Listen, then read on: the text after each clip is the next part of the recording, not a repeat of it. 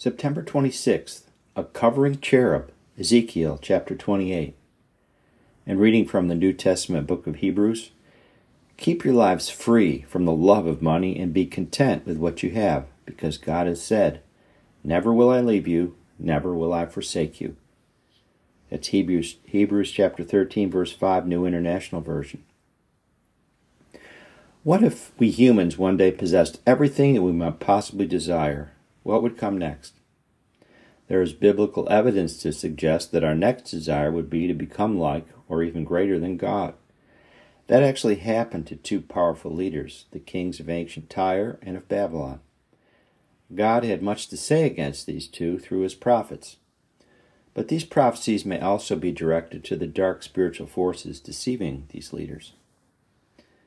The king of Tyre had achieved the pinnacle of material success and power. Every precious stone or valuable possession was at his disposal, granted to him by the hand of God. Yet there was spiritual rot and unrighteousness within his being, and these ultimately led to his downfall. The prophet Ezekiel writes of him in Ezekiel 28, Again the word of the Lord came to me, saying, Son of man, take up a song of mourning over the king of Tyre, and say to him, This is what the Lord God says. You had the seal of perfection, full of wisdom and perfect in beauty. You were in Eden, the garden of God. Every precious stone was your covering, the ruby, the topaz, and the diamond, the beryl, the onyx, and the jasper, the lapis lazuli, the turquoise, and the emerald, and the gold. The workmanship of your settings and sockets was in you. On the day that you were created, they were prepared. You were the anointed cherub who covers, and I placed you there. You were on the holy mountain of God.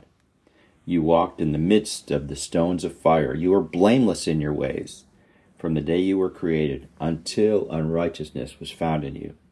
Ezekiel 28, verses 11 through 15, New American Standard Bible. The greatness of this king was not just limited to an earthly realm. He had also been given spiritual honor from of old as an anointed covering cherub, serving at the level of a high-level angelic being, attending to the needs and work program of God. With all this great power and authority comes great responsibility. Unfortunately, the internal character flaws of Tyre's king prevented him from following through with his duties, and God ultimately removed him from his position. These words seem to be directed at something far more powerful and long-lived than a human king, more like a powerful angel or cherub that has fallen from grace in heaven. A parallel between the tragic fates of the king of Tyre and the king of Babylon is found in writings by the prophet Isaiah, who lived many years before Ezekiel. Isaiah writes of this king, in Isaiah 14, How you have fallen from heaven, you star of the morning, son of the dawn. You have been cut down to the earth, you who defeated the nations. But you said in your heart, I will ascend to heaven. I will raise my throne above the stars of God, and I will sit on the mount of assembly in the recesses of the north. I will ascend above the heights of the clouds. I will make myself like the Most High. Nevertheless, you will be brought down to Sheol, to the recesses of the pit. Those who see you will stare at you. They will closely examine you, saying, Is this the man who made the earth tremble, who shook kingdoms, who made the world like a wilderness and overthrew its cities, who did not allow his prisoners to go home? Isaiah 14, verses 12 to 17, New American Standard.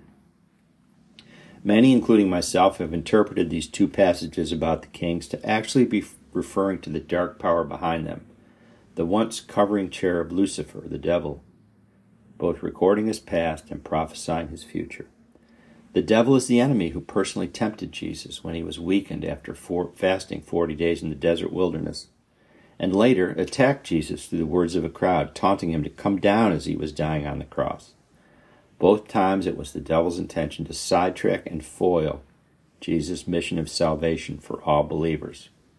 Fortunately for us, Jesus was able to complete his mission, dying on the cross for our sins and rising from the dead to redeem all believers for a blessed eternity. But these ominous words also have application for us today. A persistent desire for more will invariably lead us away from the path intended for us by God. Acceptance, contentment, and serenity are blessings God gives us to help balance our natural ambitions with a healthy desire to achieve a better life. When unending gain becomes our primary objective and the craving for more our constant companion, we're unable to truly enjoy what the Lord has provided. If we humbly seek God's help and guidance on our life journey and recognize the generous works of His hand along the way, He will open many doors of opportunity for us, consistent with His will. Most everyone would like to achieve a little more prosperity in the coming year than we had in the last one. God knows that well. In fact, He designed us this way. And it is my prayer that each one of us do achieve this and be able to enjoy it with our families, remembering to return a portion back to the Lord and His kingdom in gratitude. Proverbs 3 gives us good guidance on how to lead a balanced life. Trust in the Lord with all your heart, and do not lean on your own understanding. In all your ways acknowledge Him, and He will make your path straight. Do not be wise in your own eyes. Fear the Lord and turn away from evil. It will be healing to your body and refreshment to your bones. Honor the Lord from your wealth and from the first of all your produce, and your barns will be filled with plenty, and your vats will overflow with new wine. Proverbs 3, verses 5 through 10. And may we all enjoy the many blessings which God has provided us with satisfaction, as we live under the shadow of His wing and the protection of His covering. Reflection. What am I most grateful for today? Many find encouragement and support by making a gratitude list. Let us pray. Lord, help us to fulfill our spiritual calling as we pursue our earthly responsibilities with your favor.